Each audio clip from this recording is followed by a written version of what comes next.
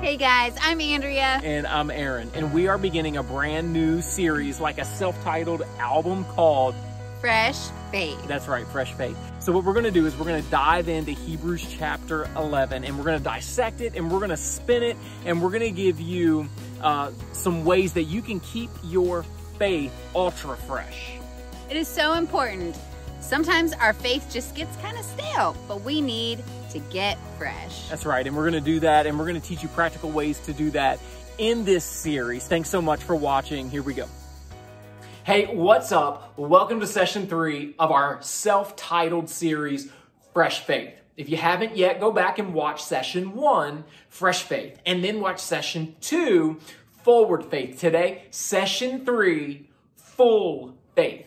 Full faith, F-U-L-L, full faith. Hebrews chapter 11, verses 39 and 40. The last two verses of this chapter. They say this: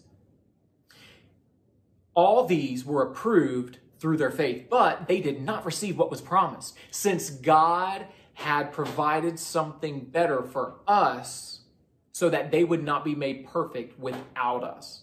It's interesting. We're going to break it down, but I want to go back a little bit because in between session 2 and then these two verses, there are a lot of stories, a lot of illustrations in one of the greatest sermons ever written here in Hebrews chapter 11. In fact, it is amazing how structurally this sermon is written in Hebrews 11. And so it goes on to explain faith to us. It says, by faith, Noah built an ark, even though it hadn't rained yet. By faith, Abraham went out, not knowing where he was going, and still went anyway in faith. By faith, Sarah, when she was old, gave birth to a son. And it goes on to talk about all these different people that we read about in the Old Testament. And it goes on to tell their stories and how the things that they did and accomplished in faith. In fact, it even breaks down in one of those verses and says, for without faith, it is impossible to please God. For those who seek him, or those who have faith, or those who do seek God, they first must believe that God is, and that he is a rewarder of those who diligently seek him. And let's talk about that just for a second. It says that without faith, it's impossible to please God. In other words, without the tangible expression of the invisible, it's impossible to satisfy God, because what he desires for you is faith. He desires to make visible the invisible power of himself. That's what he wants for you. So he is not satisfied until he's able to get that through to you. And it's not that it's not there. Oftentimes, it's just that we don't recognize it. And then it goes on to say, for we must believe that God is, and that he is a rewarder of those who diligently seek him. See, it's a foundation in order to have faith, to believe that God does exist, because now you're looking for proof of God. And I know it seems far-fetched sometimes to some people to believe that there is a God, but my personal opinion is that it's more far-fetched to believe that there's not a God. I mean, look around you. Nature is proof of a creator. There can't be creation without a creator. Someone had to blueprint it all, and his name is God. And it takes that belief, must believe that God exists, and they must diligently seek him. How can you experience a God that you don't even believe exists?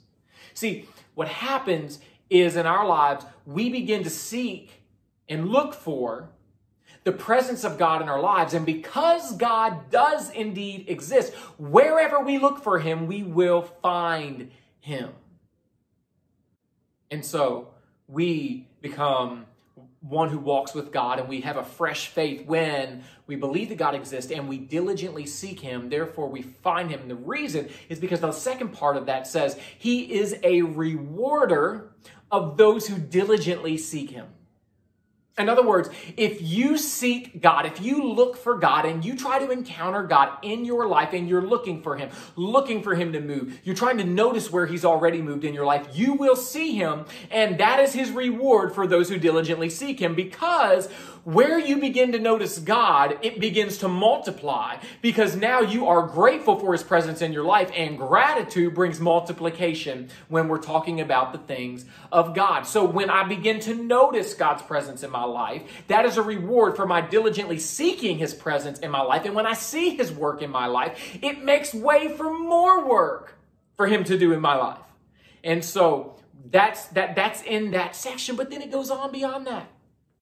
And it talks about how Enoch walked with God, and by faith, God took him away so that he would not see death.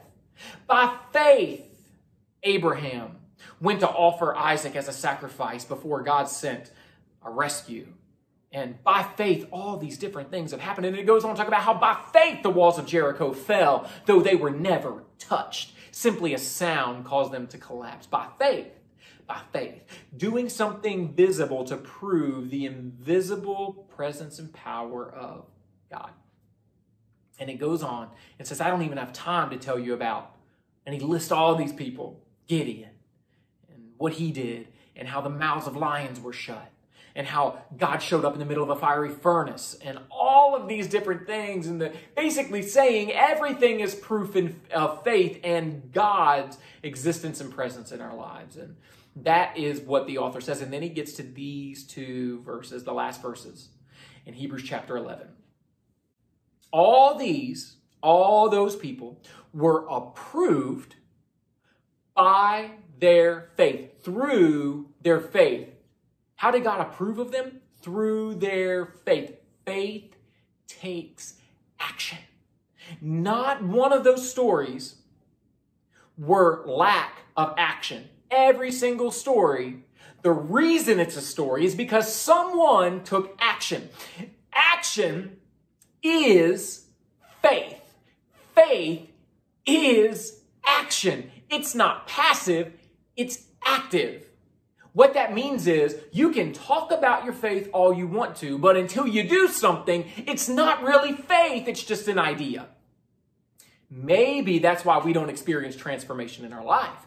Maybe that's why we don't see God work in our life, is because we never do anything great enough for God to have to show up in our lives. I don't know about you, but I don't want to live my life passively. I want to live it actively, completely full of who he is, so that I'm going to step out, and if he doesn't show up, it's all over, because that's what it looks like to take a step of faith, to take a leap of faith, is to have a chance of failing, but to go anyway. And that's what it looks like when we take action, and that action becomes faith. Take action on the presence of God in your life today. What is it? What is that action step? What is it that's a risk? Go take it and go chase it.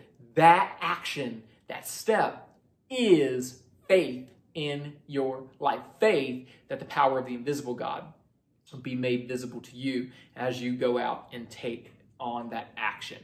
So it says, all these were approved by or through their faith, but they did not receive what was promised.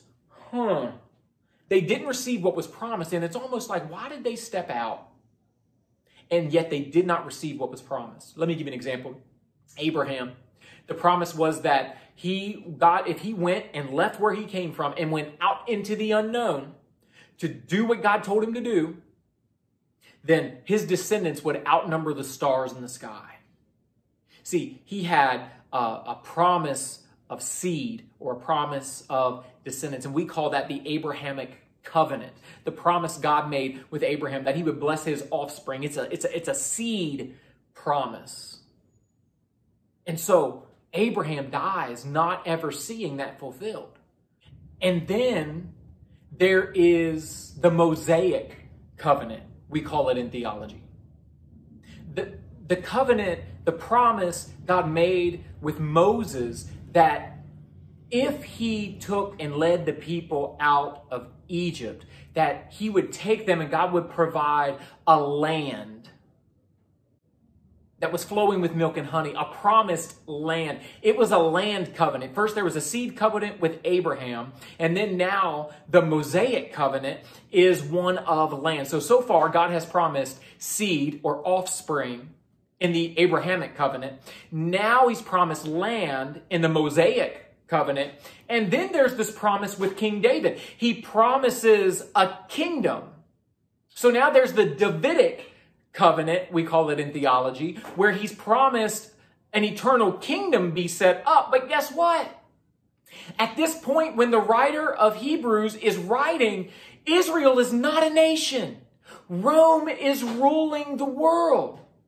So it seems as if David's kingdom has not been established. They are no longer living in the land that was promised to Moses.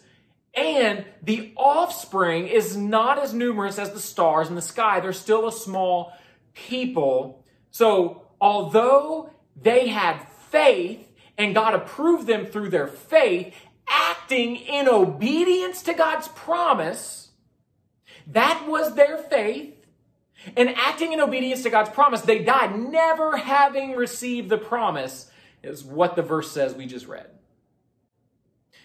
Abraham never saw the descendants, the offspring, as outnumber the stars in the sky. Moses had never seen the promised land. David, his kingdom was no longer established, even as the time of this writing in Hebrews. And none of those things are in place. They're not visible, yet the author says, by faith, all these were approved through their faith. But they did not receive what was promised. Since, thank God for that word, since, it goes on, since God had provided something better. That's a theme of the whole book of Hebrews that you would see if you read it, is how Jesus is better than the angels. Jesus is better than sacrifice. He's better than the law. He's better than all these different things. And here is just another example, and he's talking about Jesus when he talks about faith, and he says he provided something better for, watch the language changes. It says these, right? All these were approved through their faith, but they did not receive what was promised. Since God had provided something better for us, now he's not saying us and them, as in us and as opposed to the other people we were talking about who lived in faith. He's using us as in us with them, us collectively. They did not receive what was promised, since God had provided something better for us all, so that they would not be made perfect or made whole without all of us. The language isn't verses or comparison. The language is actually inclusive. So he's talking about those people, and then he brings us into it. Now let me read it again, and I'm going to put emphasis on it and see how it makes sense to you. Since all of these were approved through their faith, but they did not receive what was promised. Since God had provided something better for us, so that they would not be made perfect without us. The promise they did not receive what was promised because God provided Jesus, which is so much better than the land, which is so much better than the seed, which is so much better than the kingdom. And see, I'm going to teach you something, and that is that when God promised Abraham that his descendants would outnumber the stars, he was thinking, establishing a people group called Israel is what Abraham was thinking. And he didn't know it'd be called Israel because it was named after his grandson, Jacob, and all that stuff. But that's not what he was talking. That's not what he was talking about. See, Abraham thought physical, and God was talking spiritual. And then he promised Moses, I'll take you into the land. Although there was a physical land, it was a spiritual land. And then he talked about David, and David with the promise of the kingdom, and he thought it was a physical kingdom, and it was a spiritual kingdom. See, We are the spiritual offspring, and all the believers and followers of Jesus are spiritual offspring that outnumber the stars in the sky when we put them all together over time. We are the fulfillment of the promise of God for Abraham. Through Jesus, he is a better fulfillment of the promise. And then it says Moses was promised the land. Well, there's a spiritual land that we are to take hold of. And that can look like a lot of different things. That can look like the soil of our hearts. That can be us as the land. That can also mean the spiritual world. And we're taking it and making it the holy land. We're making it a land that flows with spirituality and with the presence of who God is, and it's a spiritual land. But then with David, this kingdom, and all of that is attainable through Jesus. Jesus sets up his eternal kingdom, and he was from the lineage and line of David, and so he's talking about a spiritual kingdom. Although they did not receive what was promised, since God hath provided something better for us all through Jesus, so that they would not be made whole without all of us. In other words, although they existed before Jesus, what they were promised is actually fulfilled in him, so that they would be made perfect, they would be made whole when they are included with all of us who follow after him. He fulfilled the promise through Jesus and is continuing to fulfill the promise through Jesus, so that we all will be made whole in and through Jesus. Jesus is the fulfillment of the promises that God made, those covenants that he made with his people that now exist in us. I don't know about you, but I'm thankful. I'm thankful that he chose to allow us and to bring us into the fulfillment of these promises so that we can be made whole with them through Jesus. What's up, everybody? Make sure you hit the share button and share it with your friends. Thank you. We want to invite you to donate to our ministry. Your donation helps us reach thousands of people with this message. www.freshfaith.xyz. See ya!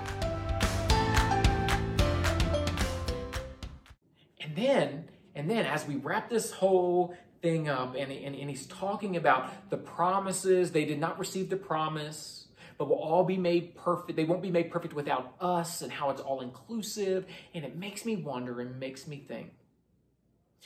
I wonder if we aren't still a part of fulfilling the promise that God had made with his people over all this time.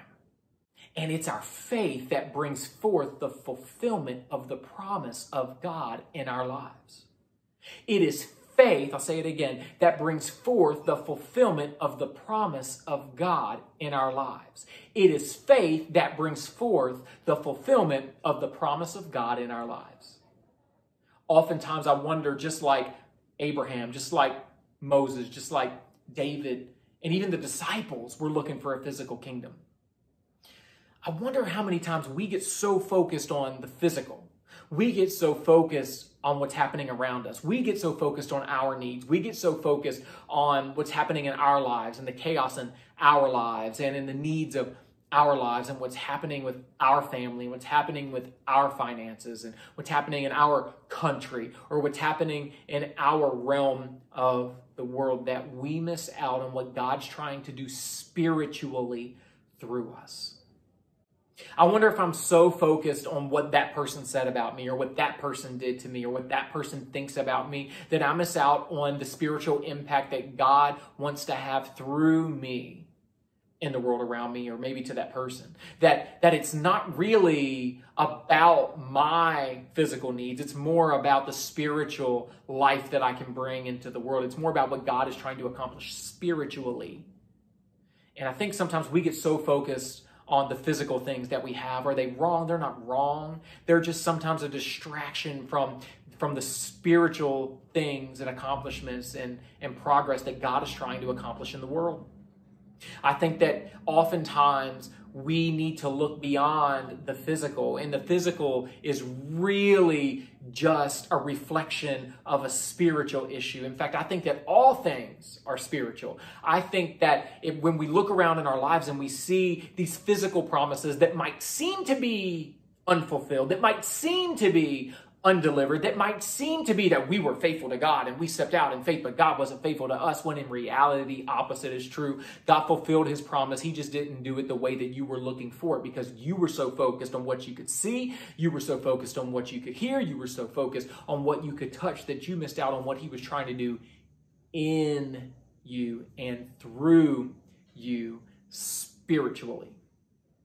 See, if you get the spiritual part right, everything else follows after it.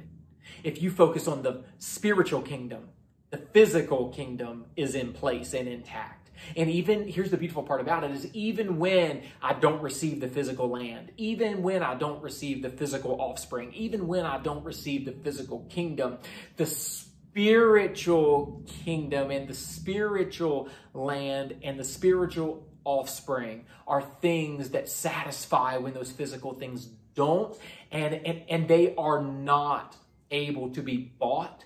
They're not able to be attained or achieved. They're simply received when we walk in faith, following Jesus, knowing that he is the author and finisher of our faith. Ooh, that he is the one, when we're talking about faith, who initiated faith. He is the essence and culmination of our faith.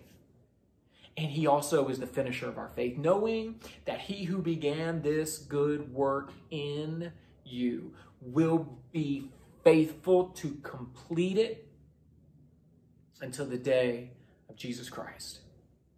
See, it's when we know we have Jesus and he's better. It's when we know that the spiritual blessing is the only thing that can satisfy, when we're trying to find physical things to satisfy us. There is no substance, there is no act, there is no amount of money that can satisfy the spiritual thirst in your soul. And you can try and you can chase and you will never be satisfied, because there is a spiritual thirst in your soul that can only be satisfied with who Jesus is. And it takes faith to step out and do something in the spiritual realm, knowing that you may never see the promise fulfilled in the physical realm. It's the faith of knowing that it's better. It's the faith to do it anyway. It's the faith to step out and say, you know what, I'm going to make a difference. Is it going to put us out? Maybe. Is it going to cost me some money? Maybe. But it's what God would do. It's what Jesus would do. And I'm going to pursue him knowing that he already has my days planned. He already has my future, my promise, the fulfillment of it in his hand, ready to deliver it to me spiritually. I may not see it physically. I may see storms physically. I may see pain physically. I might see hurt physically. I might feel it emotionally. But spiritually, I'm good. Spiritually, he's got me. Spiritually, I'm made whole. Spiritually, we are all in this together. We might have lived in different periods of time, but spiritually, we are all one, because physically, we were different. Physically, we were separated. By time, we were separated, but spiritually, we're all together. And now the verse makes sense. So that, it goes on to say, so that he provided something better for us, so that they would not be made perfect or complete or whole without us. Meaning, we all are a part of the fulfillment of the promises spiritually. Spiritually. And then it goes on in the next chapter. And it says, since we're surrounded by such a great cloud of witnesses, let us race with endurance. Let us fight with tenacity. Let us keep marching forward in faith. And what he's trying to say today is that we are not alone. Right now, I'm speaking to you, and the year is 2020. So if you're watching this in 2025, Great, congratulations, you found our first series. This is the year 2020.